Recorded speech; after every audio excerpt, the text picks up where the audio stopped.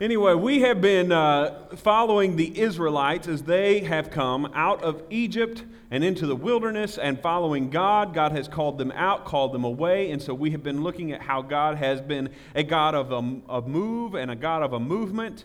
And so we see that God gives miracles in our moments when we need Him. We see that God gives miracles when we're moving and following Him. We've seen that where God guides, He then provides for us. And then last week we talked about how sometimes we need to just hit pause and worship along the journey. Today we're going to be continuing following the Israelites, and today we're going to be talking about how we can turn a dream into a reality. Now, I'm not talking about crazy pizza taco dreams. We have those every now and then, and those are a lot of fun. For instance, just this week I had a dream that I was living in an airport, and I'm not sure why. All I know is that they kept moving me from place to place because they said, no, we need this room for this thing, and we need this room for that thing. And I thought, well, I can't settle down anywhere. I don't know why I was dreaming about that, but, sometimes we just have some crazy dreams. But we're not talking about that kind of dream. We're not talking about, the random firings of our brains while we're asleep. We're actually talking about something that might be considered more like an invitation.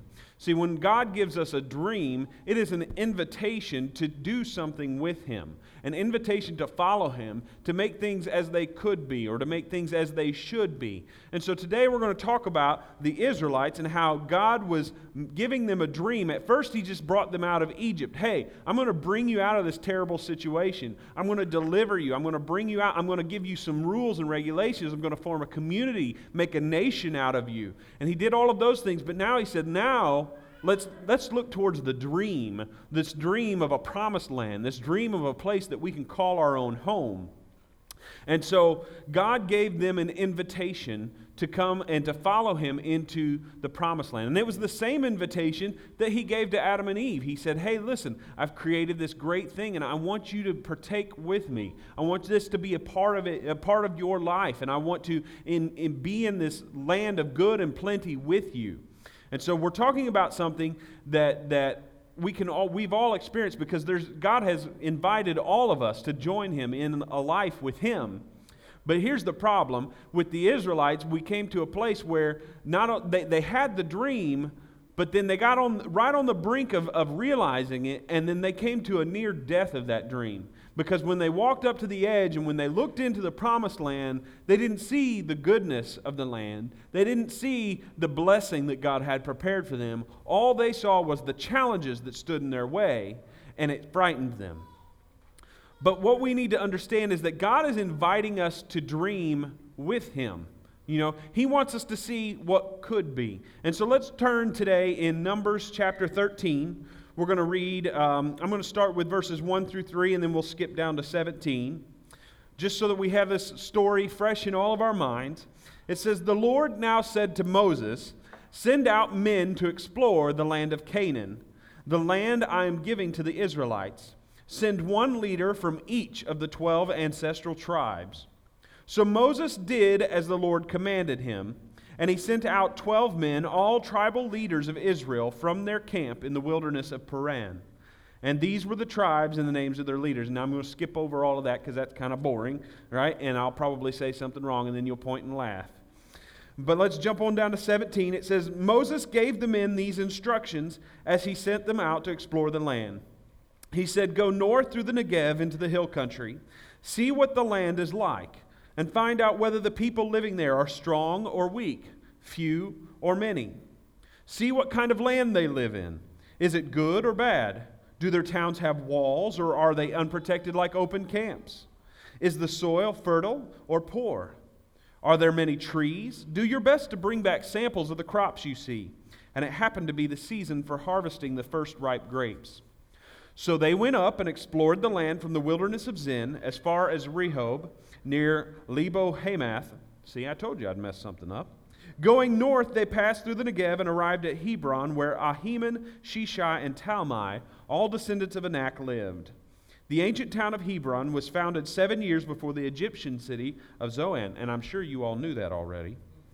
"When they came to the valley of Eshcol, they cut down a branch with a single cluster of grapes so large that it took 2 of them to carry it on a pole between them. They also brought back samples of the pomegranates and figs. That place was called the Valley of Eshcol, which means cluster, because of the cluster of grapes that the Israelite men cut there. So, notice when he sent them out to explore the land, he said, hey, don't just make a tour, don't send us a postcard back. He said, here's some things that we need you to report back to us. What's the land like? What will the opposition look like? What kind of blessings has God already been preparing for us? And you see that when God gives us a dream, it's not just some pie in the sky, it's going to just come and it'll all be easy and everything's just going to fall into place. Moses was going into it with eyes open. Hey, we need to prepare ourselves for this. We need to look at it. What's it going to be like once we get there? Now notice though, he wasn't just focused on what's our enemy going to be? Although they did want to know, hey, what kind of opposition are we going to face? But notice he said, what kind of blessings does God already have there for us? Notice he asked about vineyards and he asked about trees. Now, anybody who knows how to grow anything, and I don't, we joke, I have the black thumb in the family. I'm just no good at growing any kind of plant and taking care of them. But I do know enough to know that when you plant a tree, it doesn't immediately start producing fruit. It has to grow. It takes time. It has to mature. The same with a vine. I heard the other day that a grapevine can sometimes extend roots as far as 80 feet underground. And it's pulling those nutrients out of that soil 80 feet underground and then putting those nutrients into the fruit of the grape, which is what gives the grape the great taste and the nutritional value of it. So, those are things that don't just happen overnight. The trees had to have been planted years before. The vineyards had to be prepared and put together and tended for years. And this was something that God was preparing. The Israelites were going to get to walk into the promised land and everything was going to be ready-made. The trees were going to be there. The vineyards were going to be there. The towns were going to be there. Now, they wouldn't walk in and just it be there with a gift bow on it. It was going to take some work. They were going to have to do some things and follow God's lead, but still, they were looking at this promised land and looking forward to what could be, what should be. See, God doesn't want us to just stumble through life not knowing what's going to happen next. In fact, He wants to tell us the future. He has told us the future many times. In fact, He gave us an entire spiritual gift just so that we could know what's coming down the pike. It's called prophecy. How many times has God made a promise to you? Has God told you, if you do X, Y, and Z, this will be the result, A, B, and C.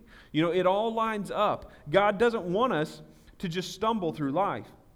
He's trying to give us a dream, something that we can grasp onto, something that we can hold on to. See, it's hard to just put one foot in front of the other, in front of the other, in front of the other, when you don't see what's at the end of that trail. When you don't know what's going on. So God doesn't want you to just blindly stumble through life. No, He's given us a vision of the future, and we can see, look, where I'm at might not be fun, where I'm at might be challenging, but I can see that if I continue to put one foot in front of the other, if I continue to follow God, if I continue to be faithful, someday I'm going to live in the land of promise that God has for me. So God is looking for dreamers that will dream with Him. But dreams on their own aren't enough. See, dreams require action for them to actually come into reality. So God is looking for doers. Dreaming is great, but doing is even better. And this isn't just an Old Testament principle, it's also a New Testament principle. If you flip with me over to James chapter 1, it says, in verse 22, it says, don't just listen to God's word, you must do what it says. Otherwise, you are only fooling yourselves. For if you listen to the word and don't obey, it is like glancing at your face in a mirror. You see yourself, walk away, and forget what you look like. But if you look carefully into the perfect law that sets you free, and if you do what it says, and you don't forget what you heard, then God will bless you for doing it. Now, I don't know about you, but when I look in the mirror, that's a lot of handsome looking back. I don't know how I could ever forget that, right? But we do that time and again. We look in the Bible, and the Bible lays it out. We try to act like we're, unique and special, and there's never been anyone in the world like us. And yet when we go to God, God knows us. He knows everything about you. He knows the pattern. He knows the blueprint. He knows down to the hairs on your head which ones are white and which ones are not. You know, he knows everything about you. And so when we look in Scripture, it reflects back to us our nature, how we are, what God has in store for us, what He would like us to do, how we should live. And so when we look into that mirror, we shouldn't just say, man, that was a great word, God, and then walk away and go do nothing with it. See, we already know more than we're doing. Our problem is not ignorance. Our problem is obedience. And so we look in the mirror and we turn away and we don't do what God asked us to do. And then we turn back and we say, God, give me more revelation. Give me more insight. Give me more clarity. Help me to know what to do next. And God's like, well, I already told you what to do and you're not doing that. So how can I take you to the next level when you haven't finished this one? And so we have to be not just dreamers, but we have to be doers as well. So let's go back to the story of the Israelites in Numbers. We're going to pick up in verses 25 and read down through 33. Down through 30. It says, after exploring the land for 40 days, the men returned to Moses, Aaron, and the whole community of Israel at Kadesh in the wilderness of Paran. They reported to the whole community what they had seen, and they showed them the fruit that they had taken from the land. And this was their report to Moses. We entered the land you sent us to explore, and it is indeed a beautiful country, a land flowing with milk and honey. Here is the kind of fruit it produces. I just want to point out, period. All right? But the people living there are powerful, and their towns are large and fortified. We even saw giants there, the descendants of Anak. The Amalekites live in the Negev, and the Hittites, Jebusites, and Amorites live in the hill country. The Canaanites live along the coast of the Mediterranean Sea and along the Jordan Valley. But Caleb tried to quiet the people as they stood before Moses. Let's go at once to take the land, and we can certainly conquer it. So they complete their mission. They go out. They inspect the land. They get some produce and bring it back. They show it to the people, and they start to give the report. And they get to that place where they said, it is indeed a beautiful country. Here is the kind of fruit it produces, period. And that's where they needed to stop. You know, when I was in school, they talked about, how do you know when you need a comma and when you need a period? Well, a comma, they said a comma is a pause. You might stop to take a breath there, or it completes one idea before you move to the next. But then when you have that period, that's a full stop. When you have that period, that means it's a complete idea. And so these spies that went into the land, they went out to inspect it. They should have, when they came back, they said, yes, it's a beautiful land. Here's the fruit. Stop. That should have been the end of it. But they threw that word in there. But the people there are huge. And sometimes we allow our butts to get in our own way, right? And sometimes other people's butts get in our way. So everybody look at someone next to you and say, get your butt out of my way, right? God has a dream. God has a plan for you. And He doesn't want to hear but God. But this, but that. Because if we sit there and we focus on the buts, we'll be here all day long. All right? Because you can always find some reason why I shouldn't do this. You can always find some reason why it's not possible. You can always find some reason why not now. Don't wait until you're ready, because you'll never be fully ready. And so and then that is completely antithetical to what we're called to be. We're called to be a people of faith. Faith doesn't function on the buts. Because if you wait till all the buts are gone, the window for faith is no longer there.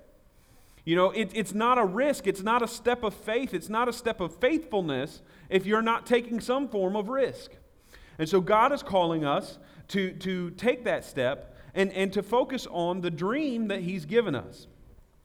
And then I want to point out there in verse 30, it says, Caleb tried to quiet the people as they stood before Moses. Let's go at once to take the land, he said. We can certainly conquer it. And I can just imagine those other 10, not Caleb, and we'll get to that, but I can just imagine those other 10 sitting there thinking, will you just shut up, Caleb? Right? How many times have we been around someone who's just overly positive, right? Anybody know someone like that? The grass is always greener. Everything's going to be great and wonderful. Sun shines and roses everywhere we go.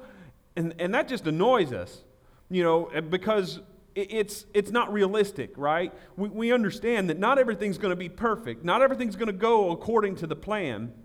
And yet, That is the attitude that God desires for us. Why? Because we're trusting Him. Now, what that means is we also have to trust that when we do run up against adversity, when things don't turn out the way we planned, we have to understand that it's not because God's not good, and it's not because God's not in control, but it's just sometimes success for God doesn't look like success as we would define it.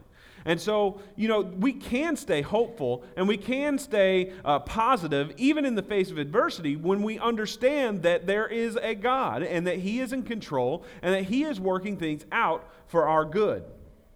So, to be a doer, we have to conquer our fear. See, real success always lies just beyond our biggest fears. There's nothing that's worth doing that doesn't have a little bit of risk involved with it. But fears can paralyze us, and those fears can take a lot of different shapes. Sometimes our fear is of some sort of threat to our safety and well-being. And sometimes those threats are real, and sometimes they're imagined. But whether they're real or whether they're imagined, we still have that same gut response. I'm in danger. I'm not safe here. This isn't a good place for me to be, right? We have, they call it somatic responses. When you feel under threat or under danger, your heart begins to beat, your adrenaline starts flowing, your rate of breathing picks up, you're ready to either fight or run away, and you have that response whether the threat is real or not. I'm not much on, haunted houses, like the scary things they put up at Halloween time where you go through and people try to jump out and scare you, all that sort of thing. But I really do love seeing the pictures from inside. I saw one this last year where it was a group of people and they would go through the haunted house, and there was this one point where something jumped out to scare them, and they would snap a picture of the whole group right as that happened. And you just see that look of terror and fright on the people's faces. And I just laugh and laugh and laugh. And I'm like, man, it's better you than me, because I don't want to be there. But even though that threat that they were experiencing, it wasn't real. It was just some sort of mannequin monster that somebody had made up, or someone in a costume. It wasn't a real threat. They weren't under danger. And yet I bet you if you measured their heart rate, they were just pounding away, right? Whether the threat's real or not, we still feel that fear, and we can't allow it to paralyze us. If we want to conquer our fear, we can't be afraid of the fight. Some of us have been around the block once or twice. Some of us have been in a scrap or two. And we know that if I'm going to have victory in this fight, it's going to take a lot out of me. It's going to take discipline. It's going to take effort. I might take a few blows on the way through this thing. And some of us, we've been through enough. We're like, I'm afraid of getting myself in it again because I just don't know if I have it. I don't know if I have it within me to be victorious. And so we allow that fear of the fight to stop us because we know how much that fight will cost us. Others of us, we fear the unknown. We don't like being in a place where we don't have the answers. We'll do research. We want to figure it out. We'll talk to people who've been there before. We read all the reviews. None of us, we don't like the unknown. It's uncomfortable for us. And so sometimes that allows us to, or prevents us from keeping our eyes on the dream that God has for us. Some of us fear failure. We say, look, what if I do try? What if I do follow God and then I mess up? What if I don't live up to the standard? And we fear either the consequences of a mistake or of a failure, or sometimes we just fear the appearance. We don't want other people to know that we're a big screw up. We don't want people to know that we don't have our ducks in a row. And so we fear the failure. And then lastly, we can fear the success. Sometimes we can say, what happens if this actually works? Am I ready for that next level? Am I ready to enter into this promise that God has for me?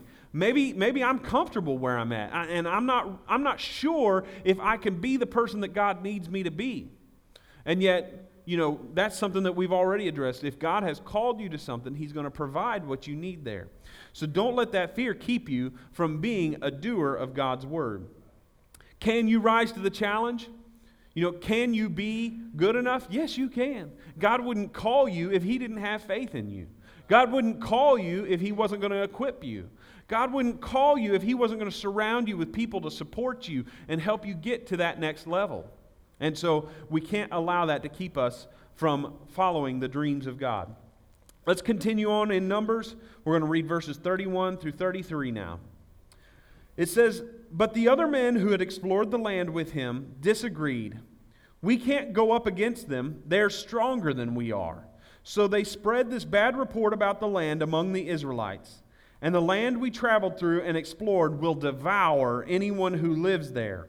All the people we saw were huge. We even saw giants there, the descendants of Anak. Next to them, we felt like grasshoppers, and that's what they thought too.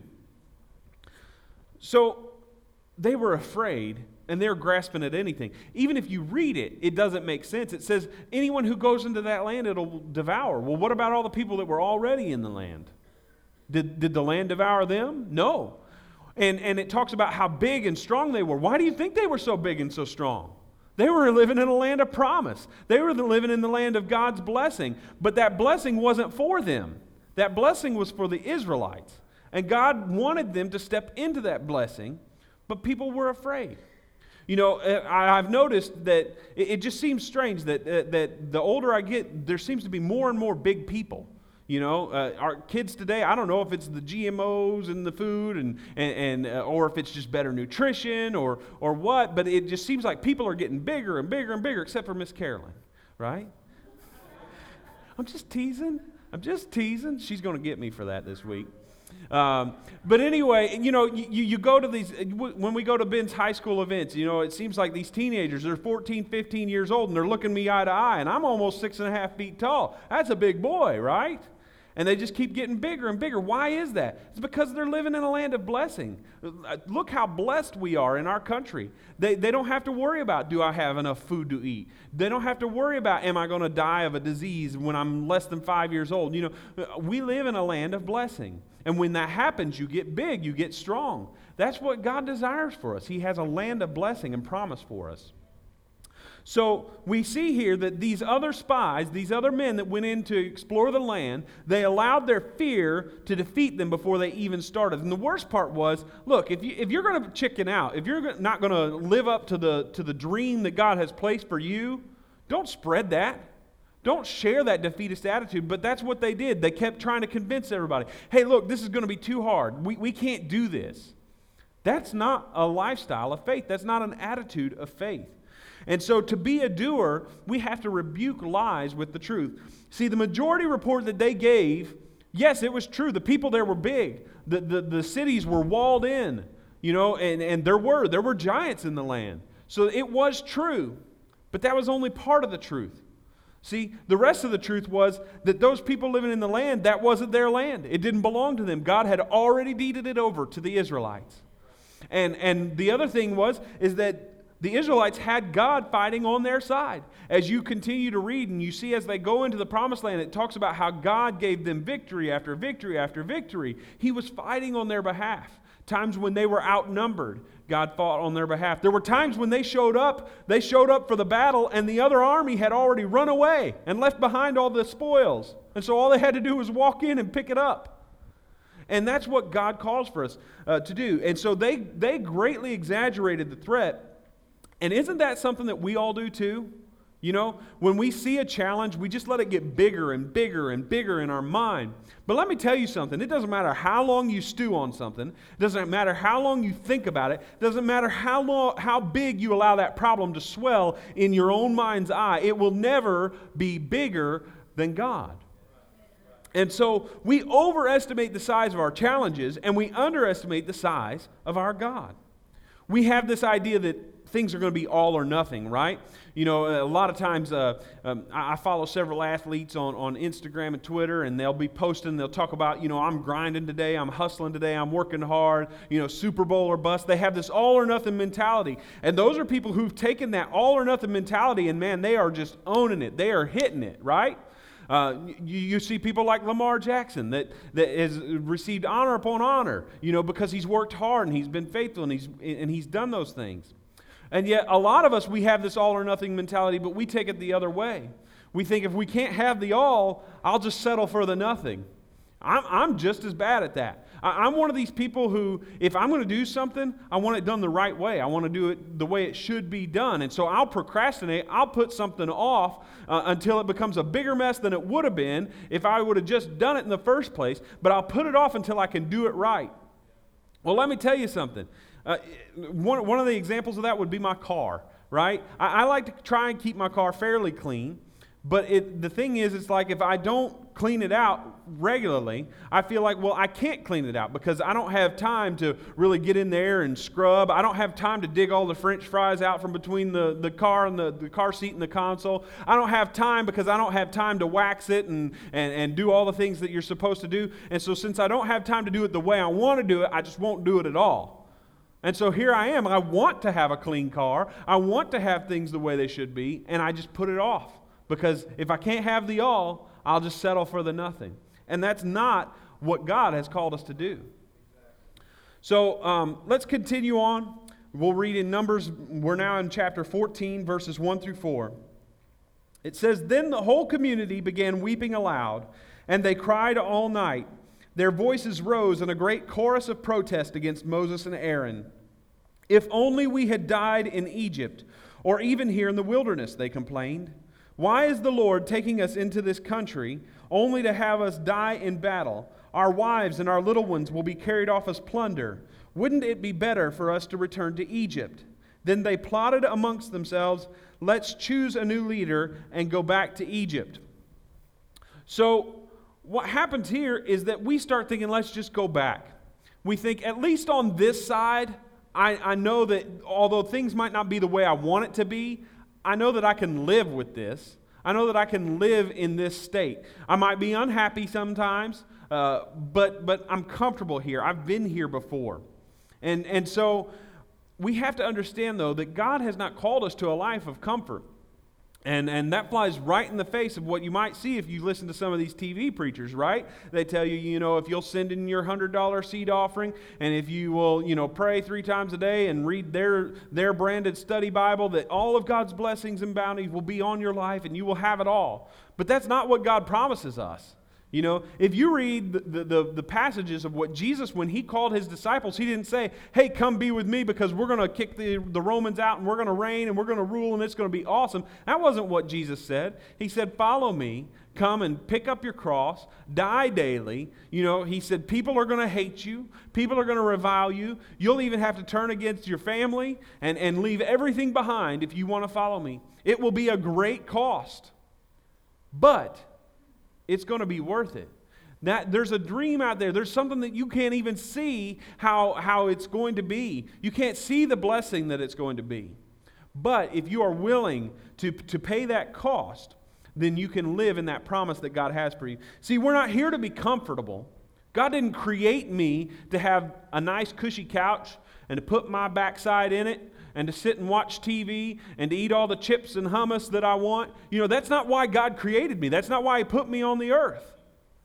He put me on the earth I have a purpose. There's a reason that God has me here. There's a reason I live now. There's a reason that I do the things I do. And so we have to understand that we're not here to be comfortable. We're here to be purposeful. You're not here to merely exist. Sometimes we just get into that routine of, well, I'll just do what I have to do to get by. I'll do what I have to do to get by. I do what I have to do to get by. That's not why God brought us here. He did not create you so that you could endure life. He did not create you so that you could stumble your way, living one day after the other, nothing changing, nothing, improving. That's not what God called us to do. We are here to do God's work, to join him in this dream. See, when God created the garden and he put Adam and Eve in it, he said, "Look, I've set this all up. Now I want you to help me. You're going to have dominion over it. You're going to take care of the animals. You're going to give them all names. You're going to take care of the trees, and you're going to enjoy the product of their fruit. I'm going to put you here, and you're going to join me in this great project to create a garden out of this creation." And so God wanted them to join him. And yet, because they got off track, that became lost to them. And then if you read the curse that God put on Adam, it's a curse of drudgery, right? It says, hey, look, no longer are you just going to be able to walk up to a tree and pick the fruit and have everything you need. No, if you're going to want food, you're going to have to toil. You're going to have to work at it. It says, by your sweat, the ground will produce fruit for you. So it's going to take some work, right? And the same thing for the women. It's if you want to have children, if you want to be fruitful, it's going to take some work. It's not going to be easy like it was going to be because of a consequence. And yet the dream is still there.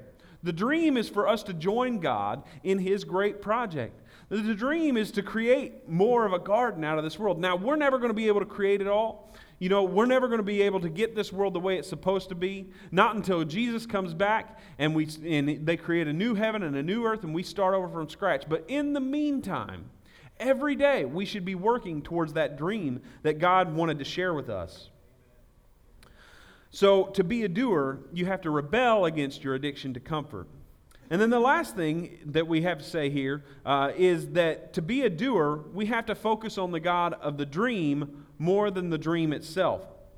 Let's continue reading in Numbers. It says, Then Moses and Aaron fell down, face down on the ground before the whole community of Israel. And two of the men who had explored the land, Joshua son of Nun and Caleb son of Jephunneh, tore their clothing. They said to all the people of Israel, The land we traveled through and explored is a wonderful land. And if the Lord is pleased with us, He will bring us safely into that land and give it to us. It is a rich land flowing with milk and honey. Do not rebel against the Lord, and don't be afraid of the people of the land. They are only helpless prey to us. They have no protection, but the Lord is with us. Don't be afraid of them. See, the Israelite spies, they were focused on the giants more than they were focused on the God that had given them a promise. The same thing would happen later on in Israelite history when you see King David. Before he became a king, he faced his own giant. And it was the same thing. He couldn't focus on the giant. He had to focus on the God that had given him a promise, a God that was fighting on his side, a God that was protecting him. And he had the exact same experience as these Israelites back then. He said, Look, I'm not afraid of you, giant, because I have God on my side. You have no protection. I don't care how much armor you're wearing. You don't have the protection of God on you. And so while I might be small, while I might be a little twerp over here swinging my sling, I have God on my side. And so I have victory waiting on me. See, they were focused more on the dream, the God of the dream, than on the dream itself. And so sometimes we have to ask ourselves a question. Where did my dreams come from? All right, so we've been talking a lot about the Israelites, and we've been talking a lot about the dream that God had for them, but God has dreams for you too. See, God has put desires in your heart. God has given you dreams in your own heart. See, we like to make this divide. We say, you know, there's sacred things, there's things of the church, there's spiritual things, and then there's secular things, there's things of the world. And that's a false dichotomy, because the things of the world were all created by God. They're all made for our enjoyment and for our pleasure. So I can say to you, you know, if the dream that God has for you is to eat all the Krispy Kreme donuts in sight, you know, then where did that dream come from? You know, now you might be taking it a little too far, right? But where did that dream come from? God wants us to enjoy life. And some of us have some dreams, right? Maybe our dream is to travel the world, you know. Maybe we have a dream to start a business and provide for our family. Maybe we have a dream to have some healing in our family. You know, maybe we look at a family situation that's broken and hurting, and we say, I'm dreaming that someday we'll be beyond this, we'll be past this, and that we'll be in a better place. Or some of us, we have dreams as far as our career, you know, things that we want to do. All of those things, those desires of our heart, God put them in us. And God wants us to have those things. And so the problem becomes is when we chase the dreams in ways that don't honor God. So the problem is not the dream. The problem is in how you're chasing it and how you're pursuing it. And some of us, God put us a dream in our heart that might never come to pass, right? You know, it's interesting the things that happen. A friend of mine, he and his family were blessed, and they're actually at the Super Bowl today. And so, you know, Ben has been real jealous. You know, he loves football, and he's like, man, I want to go to the Super Bowl. And I thought, man, that would be awesome. That's a really cool thing. That is an awesome dream to have fulfilled. And do I think God's sitting up there thinking, well, you're wasting time because you're not in church on Sunday. You're at the Super Bowl, right? No, God's not thinking that. I think God's up in heaven just beaming and smiling. Man, they're having the time of their life down there. I think God loves that they're having a great time, an experience that they'll never have. But the thing is, they have that dream and it's been fulfilled. I'd love to go to a Super Bowl. Be even better if my Chicago Bears were there. So that's a real dream, right? That ain't happening, not anytime soon. But anyway, the point is, it's like I might have that dream, and even though that dream will never be realized, sometimes just having the dream is its own pleasure and its own experience. And so we have to ask ourselves, where did our dream come from? And how, where did it originate, And so God places dreams in our lives, and so then you have the dream, and you have to work to make it happen. If God placed a dream in your life to create your own business, be your own boss, that's not going to happen unless you quit dreaming about it and you do it, right? It's going to take some hard work. It'll take some sacrifice. Sometimes you'll think, man, this wasn't all it was cracked up to be. I'm not real happy with this. This is a lot harder than I thought it was going to be. And yet, that doesn't mean that the dream wasn't worthy. And then sometimes you can ask yourself, well, what happens when my dream didn't work out? What happens when I started the business and then it failed? What happens when I quit my job for this other job and then that one didn't work out? What happens when my dream for my family and how it was going to be great and we were going to love each other and be supportive and kind and be there as a tight family group, and what happens when that family fractures? What happens? Does that mean the dream was a failure? Does that mean that God was a failure? No. See, we live on this side of eternity. We live in an imperfect world, and yet pursuing the dream, following what God has placed in your heart, is how we can join God in His desire to create the world. So we have to understand that it's never a failure if you're closer to God at the end of the experience. Let me tell you something. When you pursue a dream, when you take some risks, when you try some things, you're going to come out different on the other side. Maybe what you learned is that your $1 million idea was not as smart as you thought it was, right? That might be what you learned. Or maybe you learned that, hey, I tried to do this one-man operation, and this was way too big for me. If I'm going to have success in this world, I'm going to have to work with some other people. I'm going to have to form a team and work together with people. Maybe you learned that your desire for your family to be whole and harmonious, that doesn't work unless everyone's on board. Maybe you learned that, But here's the thing. When you go through trials and when you go through tribulations, you'll see the hand of God at work in your life, and you will be closer to God through the experience. You'll say, God, maybe this dream didn't turn out the way I planned it to, but I know that you were with me. I know that you were protecting me. And I hope that you will take this and produce something fruitful out of it, and God will. Just like Pastor read earlier, all those things that we do, God is working them out for our good. And so it's never a failure when we're closer to God at the end of the experience. And let's read the last verse here in Numbers. It says, "But the whole community began to talk about stoning Joshua and Caleb. Then the glorious presence of the Lord appeared to all the Israelites at the tabernacle." And if you continue reading, you realize that the glory of God showing up at that moment, that wasn't a big, huge blessing. That was an uh-oh moment, right? Any of you, when you were children, maybe you were doing something that you shouldn't have been doing. Maybe you were fighting with your sibling, or maybe you'd been given a chore and you didn't do it, and then mom and dad walked in the door, and you look up and you think, uh-oh, right? That's what happened here. See, they'd been caught in a moment of rebellion. They'd been caught in a moment where they weren't being faithful. See, they'd taken this grumbling and this discontent and this defeatist attitude, and they had allowed that to continue to progress until they were actually planning to murder people who were just trying to say, hey, look, God's got a blessing over here for you if you'll just go take it. And they're like, that's a terrible idea. Let's kill them. It doesn't make sense. It's a disconnect. And so they actually wanted to kill men who were just trying to get them to claim the promise, claim the dream that God had laid out for them. And so they had to understand that God wasn't pleased with that. See, God put up with the grumbling. God put up with the defeatist attitude for a little while. Sometimes God has to convince us, right? Because we're a little bit stubborn. And sometimes we're a little bit insecure. And God is patient with us sometimes. How many times has God tried to get you to fix something in your life and you think, well, I'm going to try, God, and well, that's a little harder than I thought, so I give up on that. And then He calls you again. He's like, hey, look, I called you to the next level. And you're like, you know what, God, you're right. You did call me to that, and I do trust you, and I am going to do what you say. So you follow him over there again, and you get into it, and you try, and you're like, hey, I'm having some success. I'm beating these temptations, or, I'm beginning to see you at work in my life, but then something gets you, and you fall off the bandwagon again, and then you're back over here at the start again.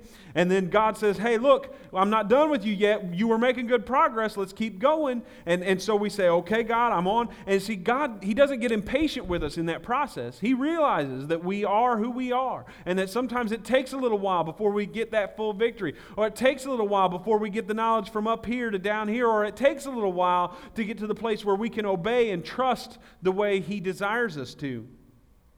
But at the same time, you do reach a place where it's like, okay, you've now forfeited that promise.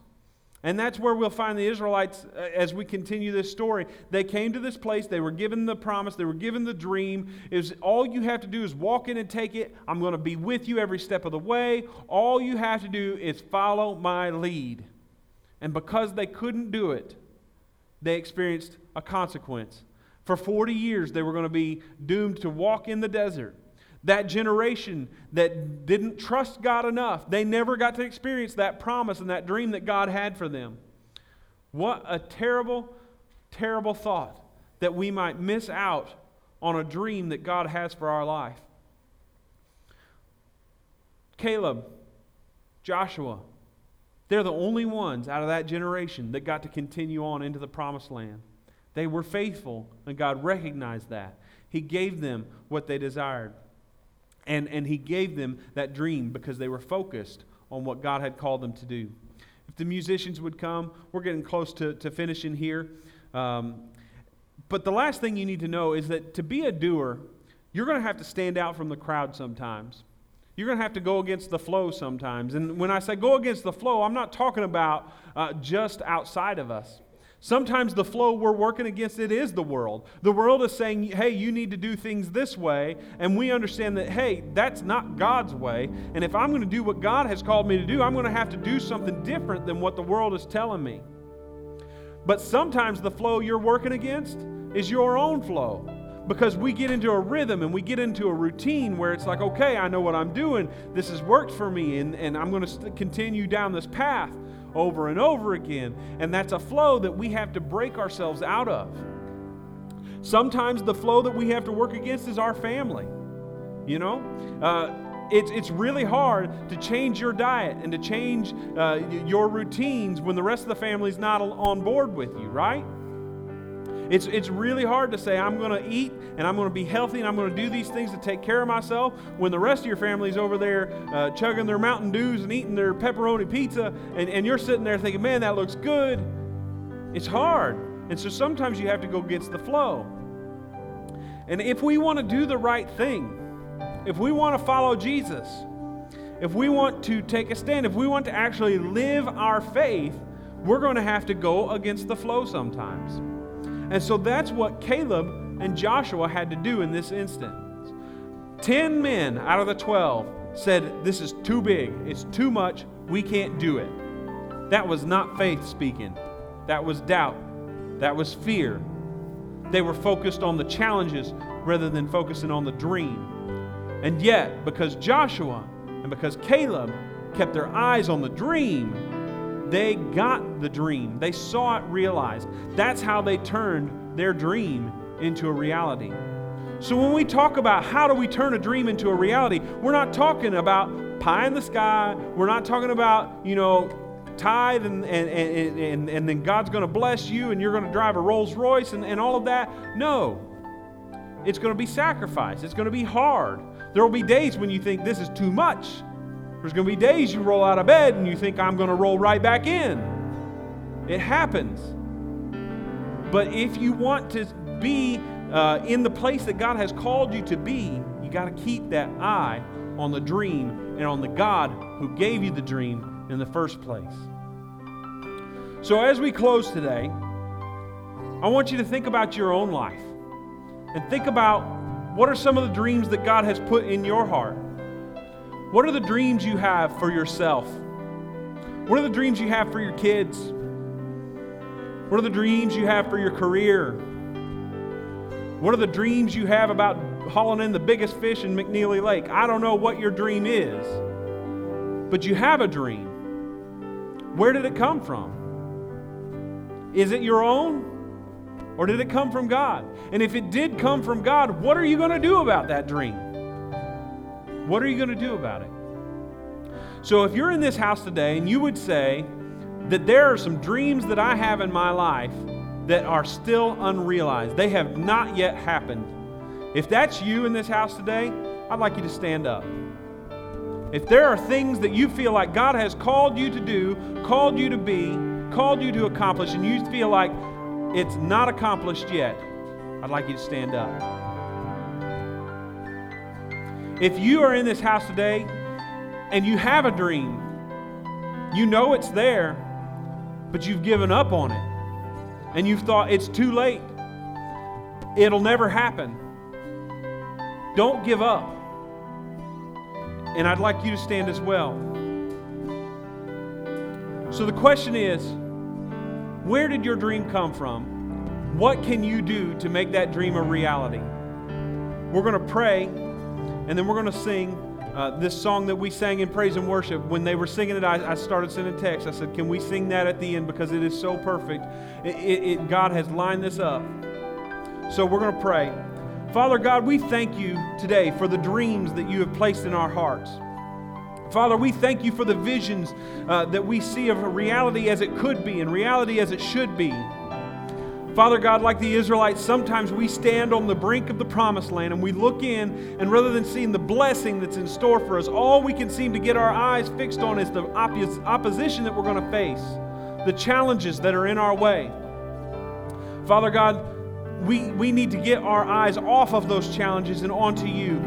So Father, for those in this house who say that they have dreams that have not been realized, whether they're dreams for their career, for their family, for their city, Lord, for things that they want to accomplish, Lord, for those who are still waiting for that promise to be realized, Lord, I pray that you would give them patience, and I pray that you would give them an extra helping of faith, Lord, to wait for your timing. For those of us who are beginning to get a little discouraged in the waiting, who are beginning to think, God, it's never going to come true. It's too late. It's beyond me. I can't do this. Father, I pray that you would help us to get our eyes off of those challenges and back on you. Father, we know that you gave us dreams. Some of those dreams seem important. Some of them seem silly. But no matter what they are, we know that they were placed there by you. And so, Father, if you gave us that dream, you're going to help us to realize it. So, Lord, we want to move beyond that stage of just being dreamers, just having stars in our eyes and thinking of what could be. Lord, help us to think about what we can do to make those dreams a reality. Lord, you've given us knowledge. You've given us wisdom. You've given us a mirror in Scripture to see what needs to be done in ourselves and for ourselves. So, Lord, help us to see that for what it is and to take action on it. And, Father, we trust you. Lord, it's scary sometimes. Sometimes the fear seems overwhelming. But Lord, we trust you because you're good and you're working on our behalf. And so, Lord, we celebrate all those dreams that have been accomplished. Lord, today as a group, as a church, we celebrated a victory of a giving project, a missions project that is going to bless lives on the other side of the world. That was a dream that began in someone's head and it became a reality because people were faithful. Because people followed through. So, Father, we trust you that you're going to continue to do those things. And we look forward to living in that land of promise that you've prepared for us. And we pray in Jesus' name.